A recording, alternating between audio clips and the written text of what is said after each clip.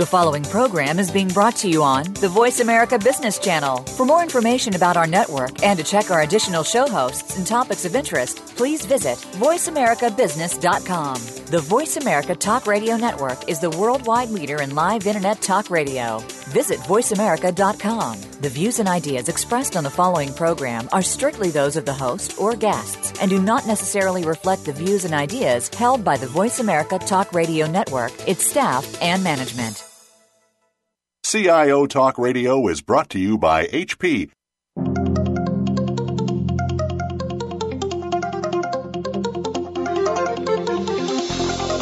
Welcome to CIO Talk Radio with your host, Sanjog Aul. All comments, views, and opinions expressed on this show are strictly those of the host, guests, and callers. Now, here's Sanjog Aul. Hello and welcome to CIO Talk Radio. To learn more about the show, please visit www.ciotalkradio.com. And as always, we invite you to join the discussion on Twitter for this show as hashtag Big Data and hashtag CTR Live. Today's topic is, has Big Data delivered tangible ROI? And our guest for today's show is Dr. Nicholas Marko, who's a Chief Data Officer with Geisinger Health System. Hey, Nick, how are you? Hi, how are you? Very good. Thank you. And thank you so much for being on our show. And we also have Phil Shelley, who's the former CTO with Sears Holding. How are you, Phil? Very good. Thank you, Sanjog. Oh, thank you so much. So the reason we wanted to bring back the discussion around big data, because of course we did a number of shows when big data was in as a concept, and it was we had people start adopting it or at least toying with it, and people had some expectations, sometimes unrealistic, but they still were going with that innovation and entrepreneurial spirit. So he said, okay, let's give it time. Now that we have spent some time playing with it, made some mistakes, tried some projects, like to just get a status on where and how much has big data delivered. So that said, let's start with you, Nick. When we see that big data was a hype cycle all along, and in fact today also when we go out, provider community says, oh my God, big data is going to make all the difference in the world. If you've not tried it, please go ahead and do it. And then there's, of course, internal discussions about that either. What's the true experience? What's truly happening with it? Well, I think from our perspective, the fundamental question really is, what do you consider big data to be? Because it depends on how you define big data to really talk about what the return on investment has been or what's the real experience with that. So in the healthcare sector, I think what we tend to encounter more is data of a variety of data types, many of which are unstructured data types, many of which are flowing at a faster rate than the more traditional relational data types, this sort of thing. So that's kind of our version of big data. I recognize that other folks in other industries and other sectors will have a very different type of big data that they work with, and so their experience may be very different. And so I think the question that you're asking is sort of fundamentally qualified by what is your brand of big data, and what have your experiences been with that? So I think that's a real important place to start with this, because everyone's experience, no two experiences are really going to be the same, I think, because everybody is using a slightly different kind of data, and so that really colors the experience. So definitely. That said, our experience with big data is that the healthcare sector in general, and Geisinger in particular, are still very much getting into the big data process and exploring all the things that we can do with it. So healthcare is sort of notoriously a couple of years behind some of the other advanced industries in its adoption of new data technologies. And I think we're moving the needle on that quite a bit by accelerating the pace at which we adopt these things. And it's been a real emphasis of mine and of Geisinger's to try and bring these new technologies online and facing our patients as quickly as possible. That said, we still have a lot to learn about big data in healthcare, and we're still exploring the possibilities of it. So for us, I think we are very much, we're still very much investing in it. I think we are beginning to see some tangible return on investment from it, and we think there's a lot of opportunities that we haven't tapped into yet. Now, that doesn't mean that we don't recognize there are limitations with it, and in fact, the experiences of our colleagues in other sectors are helping us shape how we interact with the data and where we make our investments and where we look for our return on investment. But at the same time, I still think there's a lot of opportunity there, both in big data methodologies and in tapping into those variety of sources more effectively than we have in the past. So, Phil, coming to you, since you have paid your dues in this field at a retail, like basically a retail industry, and also in multiple industries, you and your peers. So you're almost like a pseudo analyst to me, who would have had an overarching exposure to what big data is being, how it is being handled, what opportunities have been mined, and to what degree is it living the hype that it was developed and launched with. Yeah, certainly. And since leaving Sears, I've been fortunate to work in almost all verticals, actually helping other large companies typically implement big data technologies. Recently, talking about hype, though, Gartner has removed big data from their hype cycle, and that's because I think big data technologies are becoming mainstream now. Hadoop itself is more than 10 years old. We have to remember that almost 15, actually. So people don't realize that. It's not a new technology anymore. Adoption has become almost standard in large companies now. Even healthcare, we're seeing, especially in the some providers, certainly in the insurance and the reimbursement space, Hadoop is becoming well adopted. The enterprise data hub architecture that I've talked about many times has been being embraced now.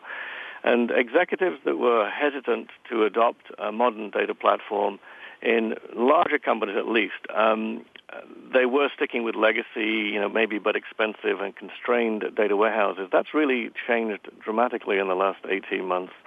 I do see now almost every, for example, with large data warehouses in companies, almost every single one with a large data warehouse that I know of has an active big data Hadoop project.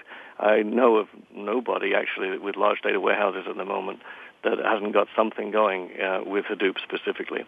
And even mid-sized companies with mid-sized data warehouses and databases have proofs of concept or small projects going. SQL access to Hadoop, for example, has become standard now and fully featured. Large companies such as IBM are really supporting the Hadoop and Spark ecosystem with tools and high-speed access. Architecture, governance, audit, lineage, which were very immature, are now becoming pretty mature and something that me and my colleagues spend a lot of time on. So it has changed significantly in the last 2 years. So, Phil, your response primarily focuses on the successes or the ease or the comfort with this new technology versus why in the first place I had to invest it, because when it was brought to the table, it was not brought in as if I am putting a LAN connection there or something like networking, which is a given. It was put in because we wanted to see this out of this world results and the insights which would fundamentally disrupt the way we look at everything within the company and our customers and our partners. So I will take this question back to Nick. Nick, so based on Phil, yes, we might have learned the art or the science of big data, or I would say more the science, but the art of big data still lies in the disruptive innovation that you could have perhaps extracted from the churning and the analysis and those insights that you could have garnered. What happened to that? Right. I think that's a great point. And what I would say is when the big data hype started a number of years ago, I think even the coining of the term big data sort of placed the focus on the quantity of information, on the way that information was handled, and on the idea of aggregating and putting things together in a different kind of stack, a different kind of software stack, and a different kind of set of tools that we access it with and such. What's interesting about that, and I think it's why things like Hadoop have become almost synonymous with big data in the common lexicon, is that it came up as a very data-centric, information-centric sort of thing rather than an application-centric sort of thing. And so I think some of the disillusionment that's coming from it, like you said, people said, well, we're going to put in these big data stacks and all of a sudden we're going to have fundamental transformations of the way that we do things, of the way that we look at our customers, our business, our services, et cetera. And people are saying now, well, geez, that hasn't quite happened. Well, I think that's because the focus has been on the data rather than on the use and the application of the data from the beginning. And so that's why I almost wish there was a term that was something different than big data, because it's really just the data facilitating what you do with it. So that said, I think the comments that were made just a few minutes ago about, how 2.5 years ago was a very different ecosystem, that's definitely true in healthcare. 2.5 years ago, everyone was still saying, we've got information and we recognize that there are different kinds that we want to use, and we're beginning to adopt this Hadoop technology and build big data stacks. Now, I think that it has become much more standard. Certainly, the majority of healthcare organizations don't have a big data stack yet, although many of the large healthcare organizations that have been significant players in the data space, like Geisinger, do.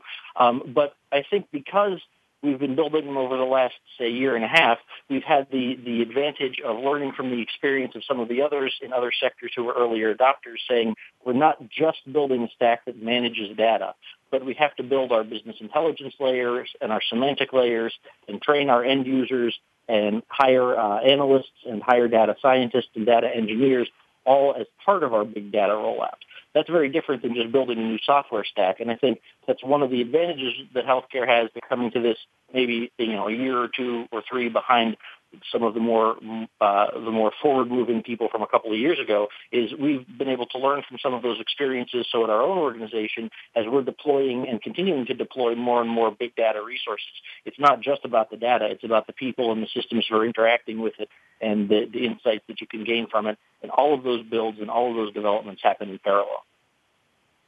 Phil, if you were to look at this whole big data, the way it started, what we were trying to do. So we might have started as people who really want to understand the value of data and then what you can utilize. But does it somewhere feel like that we turn into plumbers and making IT as the forethought versus the insights as the forethought? Or, basically what we see is we're talking about technology, we got the adoption, Nick just spoke about the integration.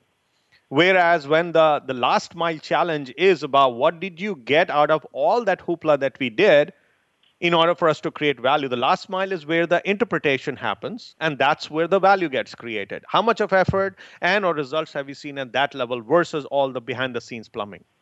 Yeah, and that's actually an area where things can go well or they can really go wrong. Right? The use case selection is of paramount importance. So doing the plumbing is the basics. You said, we have to do the plumbing, and in many cases that plumbing is going in place now with the right governance, security, and architecture.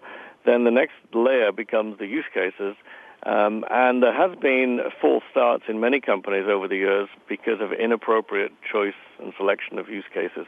That's not true just in healthcare or financial services or retail or any. It's true in all of them. And so I'm a big advocate of for ROI. The whole topic of this discussion is that getting a good ROI on these investments is the use case selection is of paramount importance. Because choosing the right ones, we can see an ROI in a year or two or months even in some cases. And choosing the wrong one will mean there's no tangible ROI at all, and then management becomes disillusioned with their investment in big data technologies and practices. So it is extremely important to pick the right use cases. And depending on the industry, there's some very good ones. From an IT-centric point of view, there are some very good ones too. If you purely IT, not so business focused, the use cases are really around cost and performance and modernization, and there's some very powerful arguments there for modernizing and reducing cost. And on the business side, there is equally good use cases now that can be adapted from industry to industry that will drive either revenue, better service, better outcomes in healthcare, lower costs, reducing fraud. There's a lot. I have a very long list. If anybody ever wants to see it, just contact me and when you follow up, people listening. A long list of use cases from a business perspective in different industries that will work. I also have probably a pretty good list of ones that won't work, where we've seen failures too. So use case selection is extremely important. Now, let's take a quick break, listeners. We'll be right back. And Nick, when we come back, I'm going to build upon this use case approach or to how to very creatively and also intelligently picking up the use case. So do you wear the hat of a bean counter, someone who's going to be risk averse in terms of picking up the use cases? Because this is unprecedented. You do not have any example, and hindsight is 2020. That as an example doesn't hold true because nobody's done that before. So if you are going to pick up a use case, will you wear the mindset of a venture capitalist? That is, I'm going to try a couple of use cases and see which one works, and as a portfolio I will win, or you will just sit there, hunker down, and say, till I don't have a proof, I'm not going to move forward. Please stay tuned, listeners. We'll be right back and explore.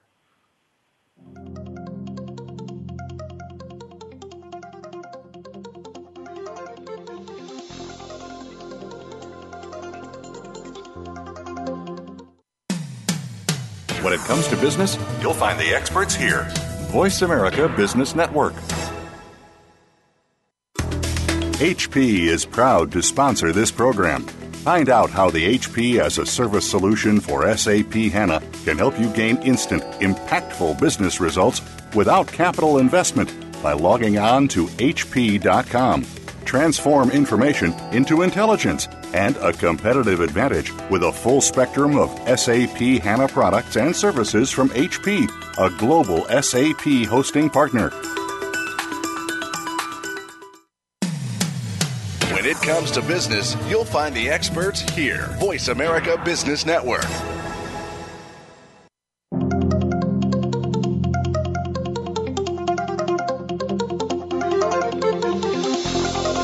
You are listening to CIO Talk Radio with Sanjog Aul. To learn more about the show, please visit www.ciotalkradio.com. If you have a question or comment, call toll-free at 1-866-472-5790. That number again is 1-866-472-5790. Now, back to the show. Here's Sanjog Aul.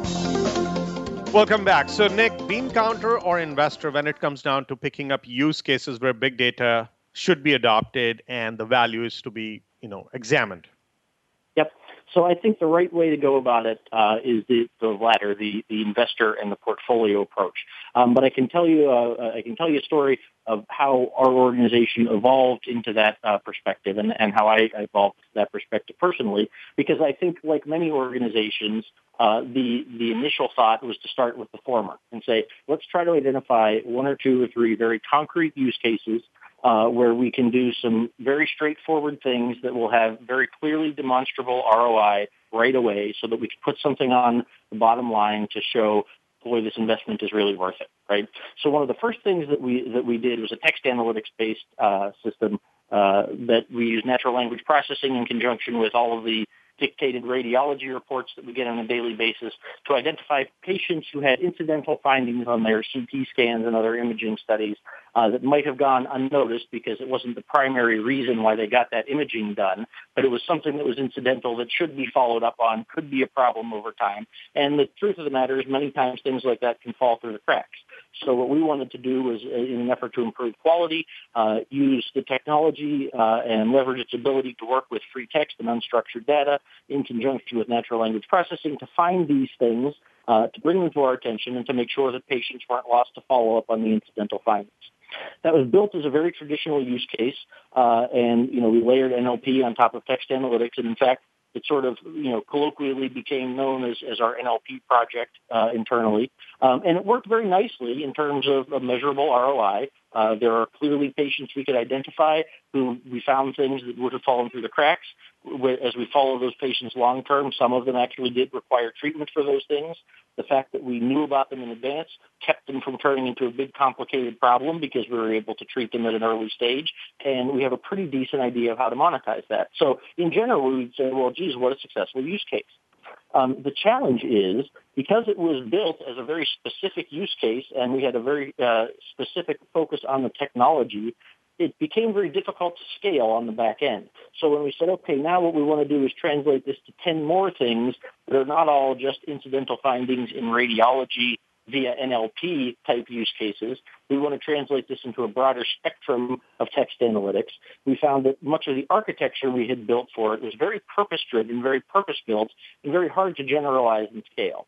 And the learning experience for me was even something that generally people would say, this is a good use case, this is a good selection of something because we measured dollars with it and we made an impact to patients' lives, and certainly I'm not doubting that we did any of that.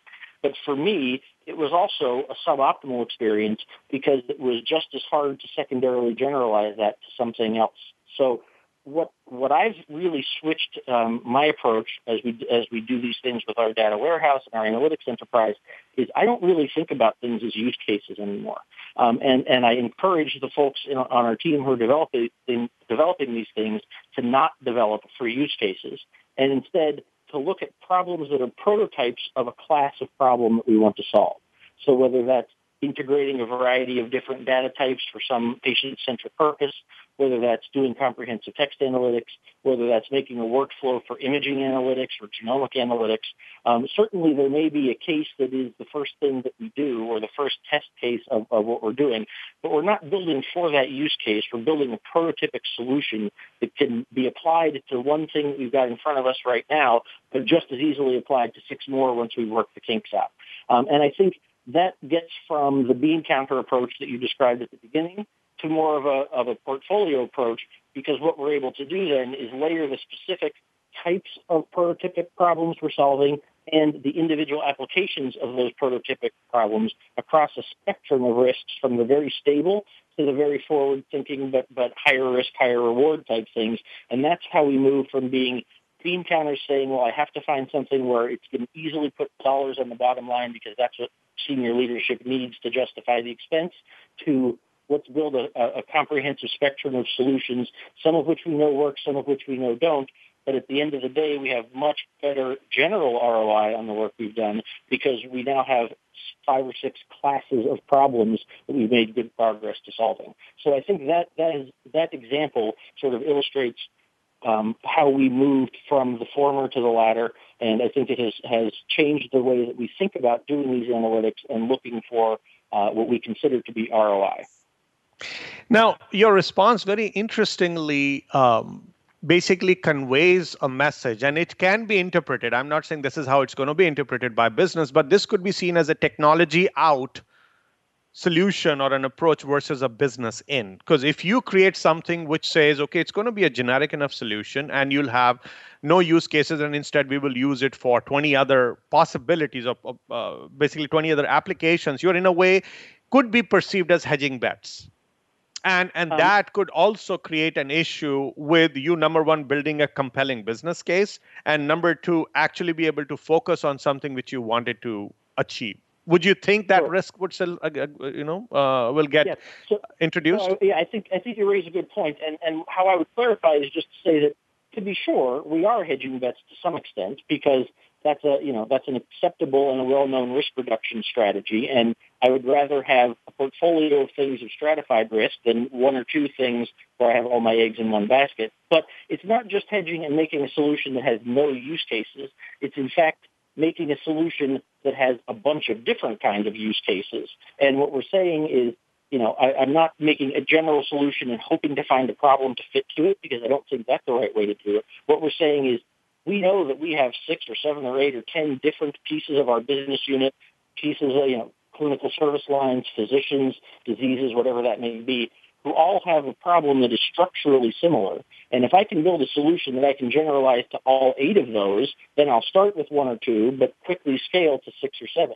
And to me, I think that's a better way to, number one, stratify and mitigate the risk, and number 2, build something that I know doesn't work for a one-off use case, but works for 5 or 6 or 7 things as soon as I get it right. So I think that's the difference between a use case focus, a general technology focus, or something that's in the middle. I think we're taking something that's in the middle, which is a prototypic problem class-based focus. Sanjog, can I say something on that? Because that's a very important point.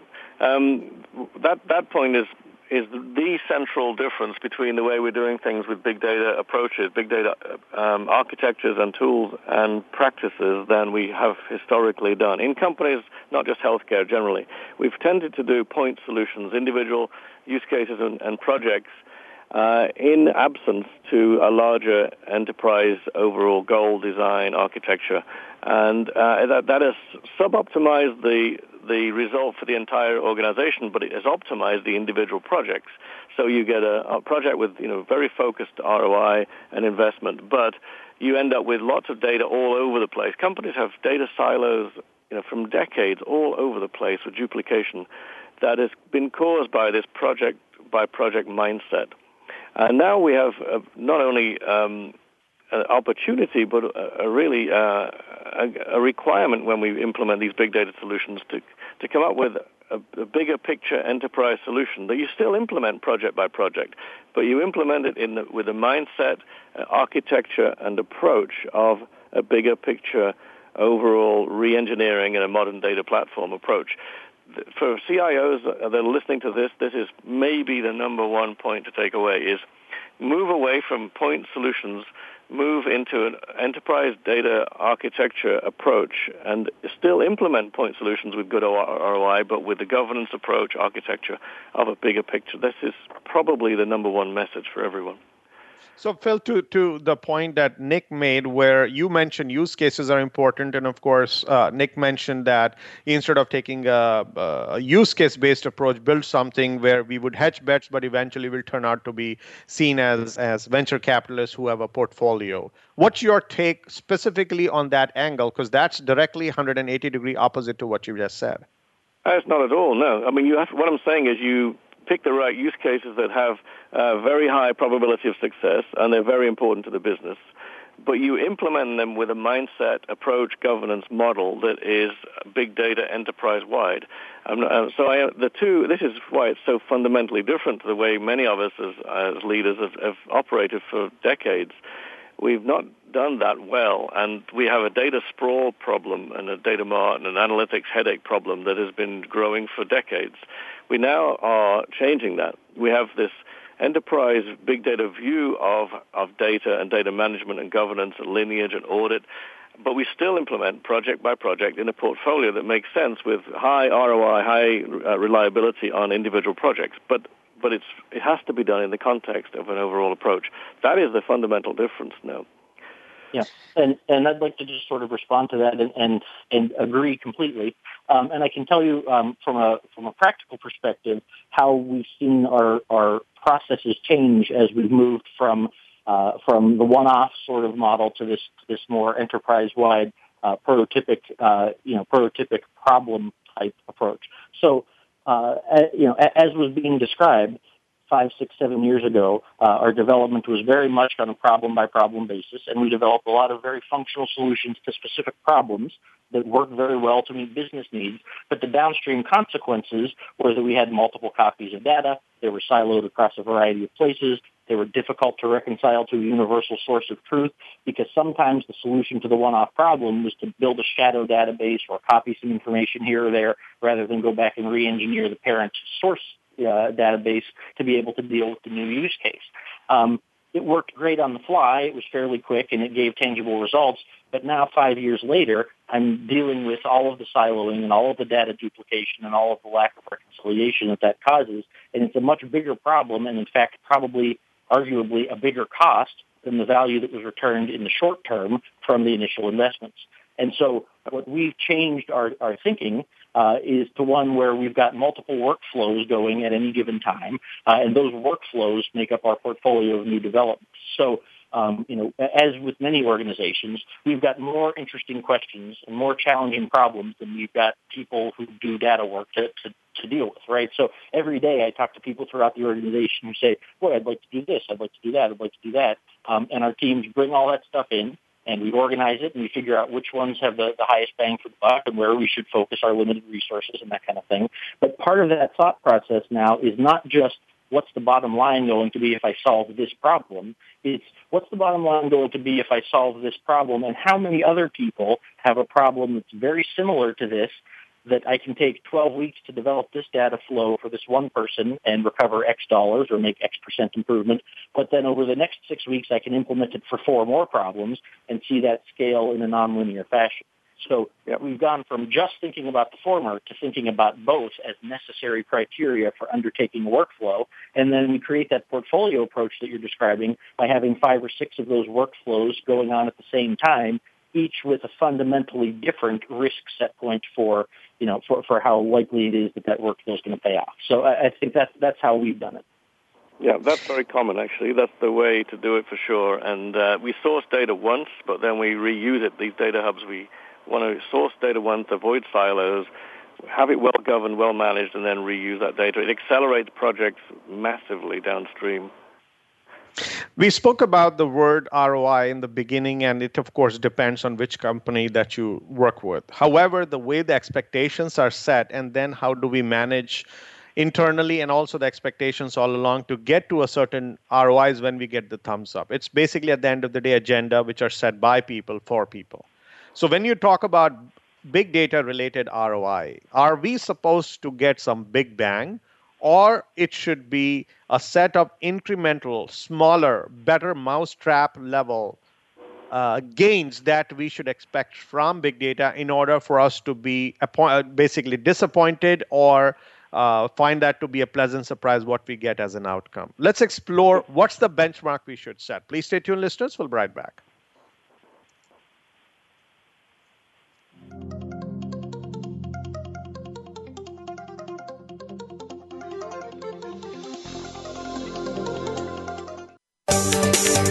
From the boardroom to you, Voice America Business Network. HP is proud to sponsor this program. Find out how the HP as a service solution for SAP HANA can help you gain instant, impactful business results without capital investment by logging on to hp.com. Transform information into intelligence and a competitive advantage with a full spectrum of SAP HANA products and services from HP, a global SAP hosting partner. Voice America Business Network, the bottom line in business.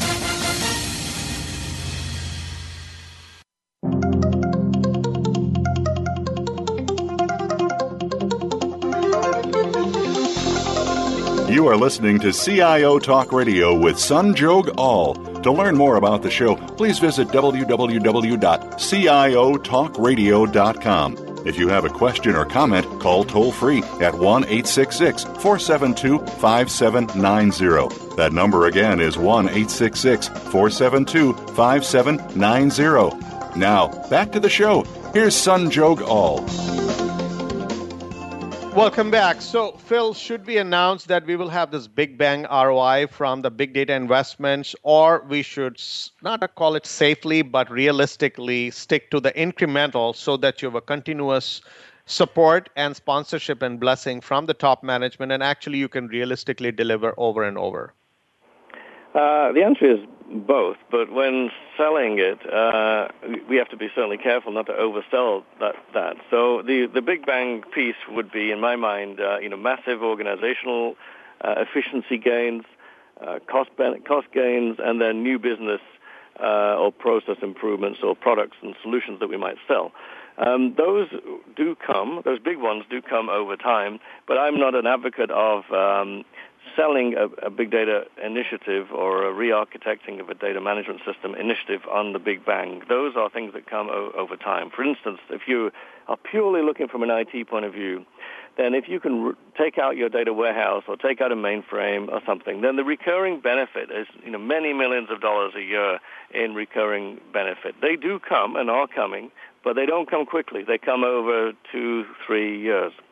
Whereas the projects that are well chosen, but they are done, like we just talked, they're done in the context of an enterprise approach, an enterprise data management approach.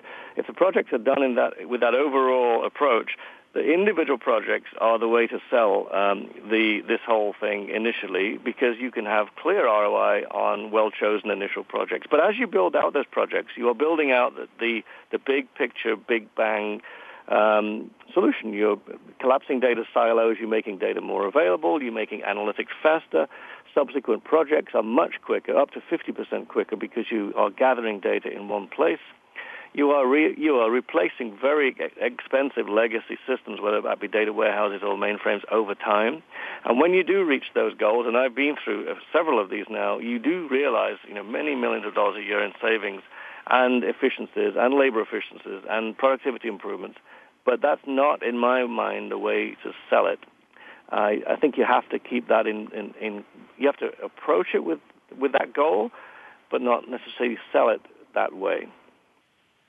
Nick, we sold or somebody bought big data as a source of innovation, disruption, and transformation. They did not buy that this is yet another piece of technology. And number one, it is not even a technology; it is more of a business initiative, if I understand correctly. And you can kind of share your view on this. Yep. So where do you see someone ever been able to produce a big bang ROI? What is that example? I have to yet see one, unless you can share one today. We have a few, actually, and it depends on the industry. Certainly in healthcare, there's been some. Around, for example, Medicare and Medicaid fraud detection, there's been big data initiatives that have paid off very handsomely over several years now that were very difficult to do. So healthcare insurance is happening in the provider side, just outcomes-based studies I've seen that have some tangible, significant benefits. In retail and marketing and advertising, huge benefits already. I mean, millions of dollars a week for some companies in benefits with the move to e-commerce and mobility, especially driving the need for very rapid, high-speed analytics on large data sets. The mobile drive is very big across industries, because if you're holding your cell phone, the last thing you want to do is, when you press an icon on your cell phone, is wait for an overnight batch job on a warehouse to produce a result, right? You expect instantaneous results. That is all directly. The experience we're all having on our mobile phones is all directly powered by these big data technology thinkings and approaches. It would be unthinkable not to have those today. So there's many industries where there is large benefits that have come with this big overarching thought process around architecture, process, and mindset, but they've all been delivered incrementally, project by project, with that underneath that mindset. Yep. Nick, and I would agree with that. And I would say that, getting back to the comments you used to frame the question, to some extent, sure, the big data product has been sold to some people as some kind of panacea that will give you dramatic new insight into your company and into your clients and your business that you never had before. But to be honest, anybody who purchased big data on that and that alone should have seen it coming, that they don't immediately have huge ROI. Because every 5 years or every 3 years or whatever it is, there's some new technology that's the next greatest thing ever. And whoever's making it and whoever's selling it tells you all the amazing things that it could theoretically do. But everybody knows that just buying the box or just buying the software stack doesn't actually result in the return on investment, that you have to learn how to use it, and you have to make processes around it, and that you have to see it as a tool that enables new things. It's no different than if I went out and bought a Formula One race car and expected that I would be winning Grand Prix next week. Just because the car is in my driveway doesn't mean I have any idea how to drive it or how to race it. And anybody who buys it thinking that just because they own the commodity, they're going to be able to now excel to the tune of millions of dollars a week where they didn't before, it should have known from the beginning that wasn't the case. Now, that said, I think those are some great examples of very significant return on investment that have come in a variety of sectors, and certainly the healthcare sector on the provider side and on the insurer side and on the federal side has seen a lot of real benefit from that. And similarly, the e-commerce side is a great example of these kind of things. So those are examples not just of having the technology, but in intelligent implementations of the technology. And I don't care whether it's big data or anything else. If you spend and invest in something, you've got to plan on investing in intelligent implementation, because that's always where the ROI comes from. Now, when we look at the ROI itself and the way it is calculated, what is your formula? So, Phil, if you were to say, okay, I got this. So is this soft is what is taking over the hard ROI? No. In fact, I'm a big advocate of not doing that. I really don't like soft ROI. I'll give you an example, right? So there was a lot of hype a few years ago around the use of big data approaches to social media marketing, mining for marketing purposes. So people would say, okay, I'm going to mine all this social media flow, and I'm going to make a whole new business or lots of profit out of it for my business. And that has happened in some cases, there's no question. But is that something I would advocate in a company, pretty much in any industry, maybe except the social media industry itself? Would you say that's going to be a big bang benefit from big? It's not. It's you have to be very careful with the selection of how you're going to measure the ROI. I mean, the ROI has to be hard, has to be clear. That's why if you're in IT, cost savings, cost avoidance, organizational efficiency. They may sound really boring, but they are absolutely clear, can be measured down to the dollar, and they can be very short in terms of return. Same in marketing and advertising. Healthcare, right, with the improving outcomes, they are more difficult, and but they're equally easy to measure, but they're more difficult to achieve. But in any industry, there are that you can select use cases that have very clear and measurable ROI and are not at all fuzzy. And if anybody tries to choose a fuzzy one, and I'm involved with it, I strongly discourage them from doing that because I don't like it. Going to a board and asking for money with a fuzzy business case is something that I've suffered in my long tenure from doing, and I certainly wouldn't advocate it. There's plenty of good ones available with hard ROIs. Nick? Absolutely. And I just wanted to follow up on that, if I could, by saying I literally, when we go to make a presentation to a board and say we want to invest in new technology, we want to add new people or skills to our data and our analytics stack. I mean, I've got 2 pages or 2 slides, and the first one is all hard ROI, and it's very specifically quantified, and it's all those series of sequential boring things that we just talked about. But those are the things that get the CFO's attention. Then I've got another slide that's the soft ROI, and there's certainly some potential for some really innovative, really novel things there. But you also know that most of those aren't going to hit, and a few of those may. And that's the slide that gets the dreamers, the visionaries, the people that really see a transformation and an innovative future.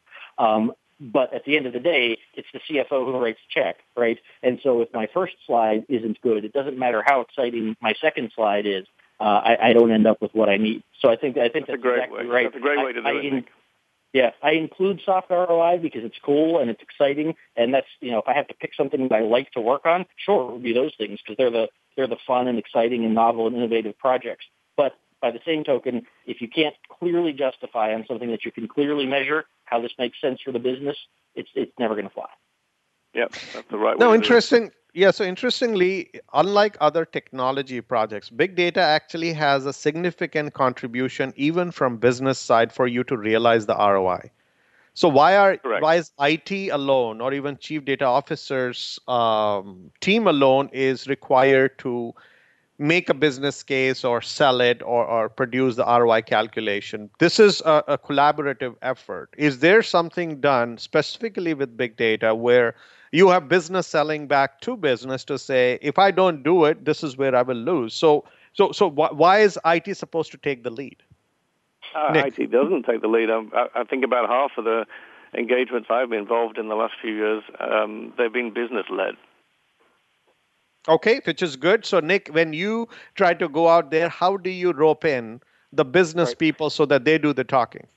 Right. So I think it's pretty common for, I think what you're describing when you say IT taking the lead, it's fairly common for IT or the chief data officer or someone who's associated with that data stack to be the one who's standing up in front of the board making the ask. Well, why? Well, it's because it's my budget that it comes out of, right? And so I'm the one asking for the money. But I don't go into those talks without a series of business leaders from the various business units in our company who are sitting at the same meeting with me or who have produced written documents or who have spoken with the folks on the board to say, this is the specific business use case of what we want to do or the specific business implementation of what we want to do. This is why I think this set of servers and people to work on them and software and other such things are really something that's going to translate into what we're doing. So I don't know if it's IT-led or data, CDO-led or business-led, but what I can tell you is they work well when they're a collaboration, when you've got the person who's the tech guy saying, this is the tech that we need, and here are my 6 or 7 or 8 colleagues from the various business units who are saying, if we just had this tech, we could do A, B, C, D differently than we do right now. And again, if I can't sit down with those business leaders as I'm planning to add this technology and say what's the real practical use that we're going to do with this the day that it hits the floor and starts working, then maybe I'm barking up the wrong tree to begin with. So it should be very easy to find business leaders who want to use those things. And when I put the ask together, it's the combination of all of that. Is it usually me standing up there? Sure, absolutely. But I'm standing up there backed by an army of people from the value-generating parts of the organization who are saying, we're on board with this and we can't wait for it to happen and here's why. Let's take a quick break, listeners. And when we come back, let's talk about the very journey. So we can definitely say towards the end, we will have to justify ROI. If you were to look back at your respective journeys, fill in multiple companies that you may have dealt with or Nick in your organization, if you had to go back and relive that journey, what would you have shaved off or where would you have invested more in order to get the better net sum, positive sum as the ROI, which would have made the team look better? And of course, in hard numbers, it would have been a win. Please stay tuned, listeners. We'll be right back and explore.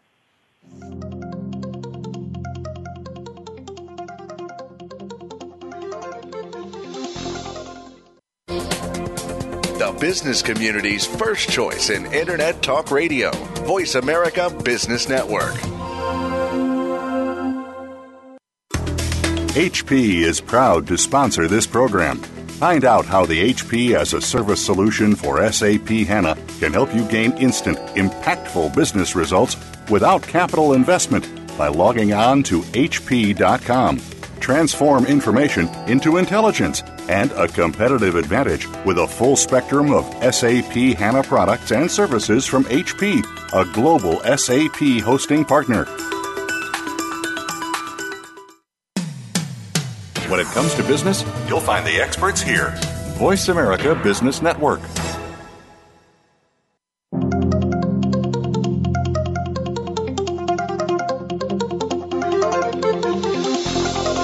You are listening to CIO Talk Radio with Sanjog Aul. To learn more about the show, please visit www.ciotalkradio.com. If you have a question or comment, call toll-free at 1-866-472-5790. That number again is 1-866-472-5790. Now, back to the show. Here's Sanjog Aul. Welcome back. So, Nick, in your case, if you had to relive the journey, what would you fine-tune to actually maximize the ROI you could potentially think would come out of a big data initiative? Sure. So two things jump out at me. One is the place to start is from a strategic perspective. So many organizations do not have a really mature enterprise data strategy. Many organizations jump into buying technology or wanting to say, I want to add a big data stack without having a comprehensive and well-thought-out vision for where that fits into what they want to do big picture with their business operations. So the place to start is not with saying, I want new technology or I want new capabilities. The place to start is saying, what's our business strategy and business vision overall? Where does our data strategy reconcile with that?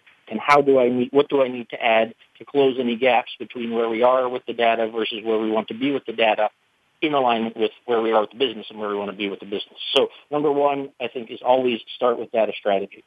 Number two is always think about people. So one thing you learn very quickly when doing this is that we talk about big data and technology and Hadoop, and if you go to any of the meetings or sales conferences or whatever it may be, you see products and vendors. And so the natural inclination is to spend a lot of your time talking about which server, which vendor, which Hadoop distribution, how are we going to link this in the data center, what fabric are we putting it on.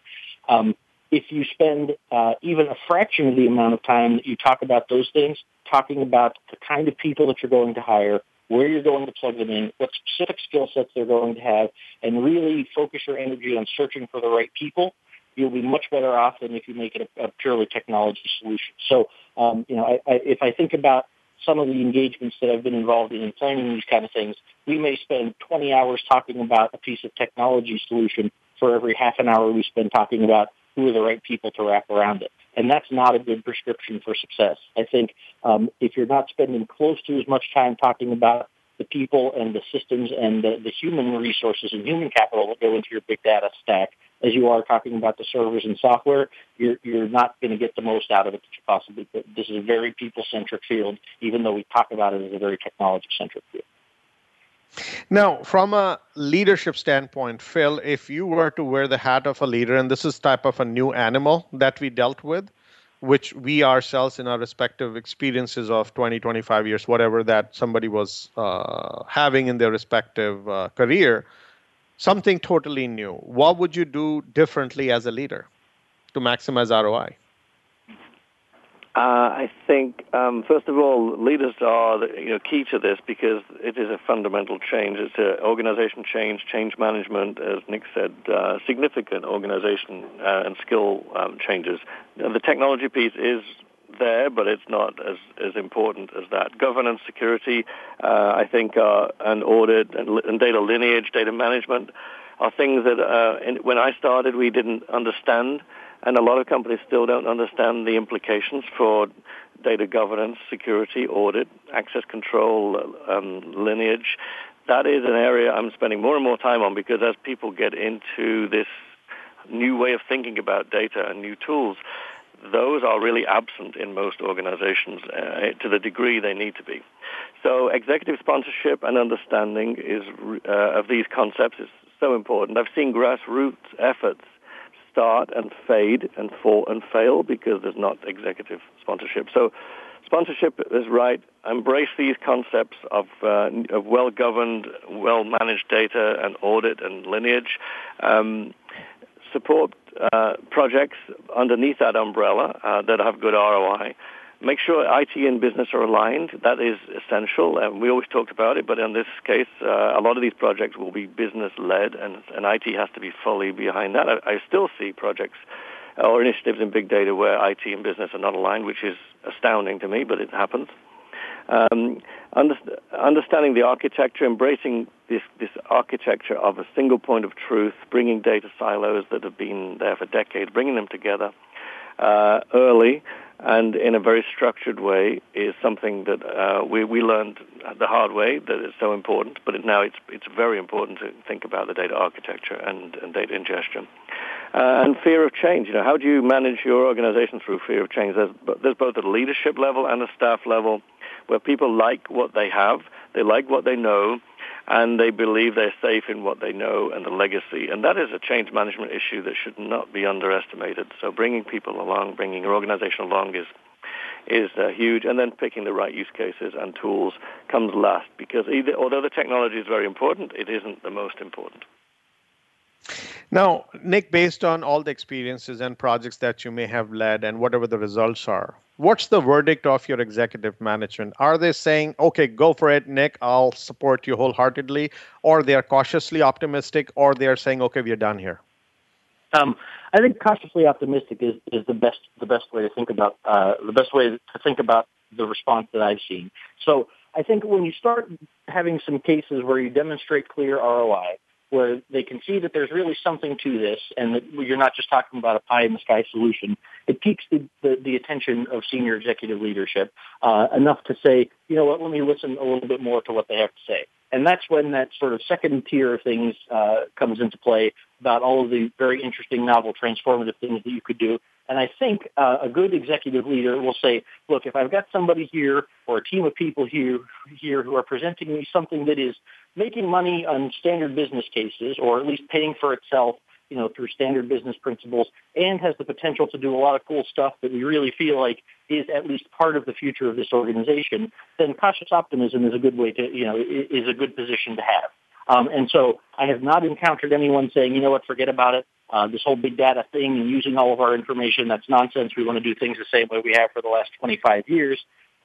At least not on the executive level. Now, on the grassroots level, there are a variety of people who say that without saying it, and that's where the change management piece comes in. And I agree completely that a huge part of this is change management. So there's change management with the end users, and there's some degree of change management with executive leadership to set expectations and to help them understand what you're presenting that is a business-driven solution and what you're presenting sort of a forward-looking solution. But I think if you're in a position like chief data officer or CIO or whatever that may be, where you're managing both groups, where you're managing the folks who are boots on the ground building the solutions and also sort of managing up to some extent with the senior executives, you've got to tell that story across the entire spectrum. And I think if you can do that successfully, and certainly there are enough examples of favorable applications of this technology that one should be able to do that successfully, then I think you're going to get optimism and enthusiasm that, of course, will be metered, because I think good business executives always have metered enthusiasm for most things, even really good ideas. But that's okay. I can work with metered enthusiasm, and we can do some really good stuff as long as, the story is consistent, the messaging is consistent, and both ends of that spectrum, the grassroots side and the executive leadership side, are all seeing some favorable results. Now, one last question for you, Phil. Wear the hat of an analyst and give your verdict on whether we should continue to wholeheartedly, passionately, and in an entrepreneurial and innovation spirit, continue to invest in big data, or we should become cautious? And no, I think we should already be cautious. I think, diving in head first, and this has always been foolhardy, but using these techniques and approaches and tools is absolutely the way that things are going and should be embraced for sure. So cautious along the lines we talked about. Strong leadership at the top is paramount. An overall approach, an architecture approach, an enterprise data management approach is paramount.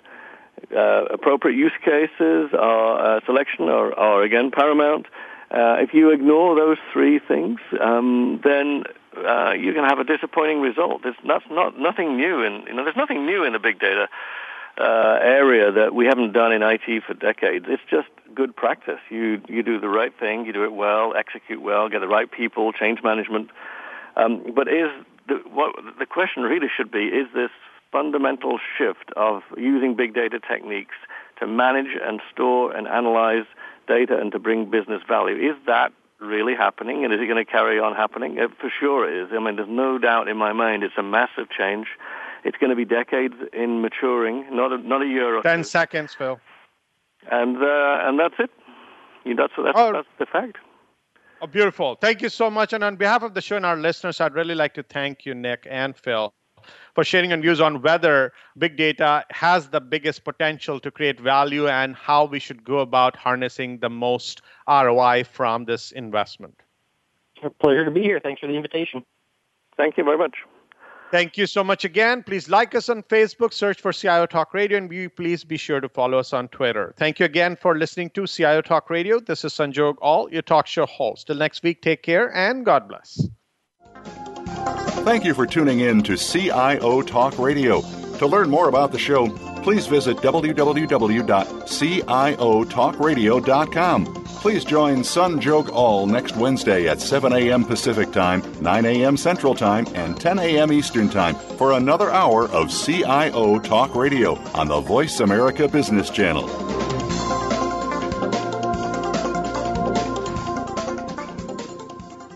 CIO Talk Radio is brought to you by HP. Thanks again for listening to the preceding program, brought to you on the Voice America Business Channel. For more information about our network and to check out additional show hosts and topics of interest, please visit voiceamericabusiness.com. The Voice America Talk Radio Network is the worldwide leader in live Internet talk radio. Visit voiceamerica.com. The views and ideas expressed on the preceding program are strictly those of the host or guests and do not necessarily reflect the views and ideas held by the Voice America Talk Radio Network, its staff, and management.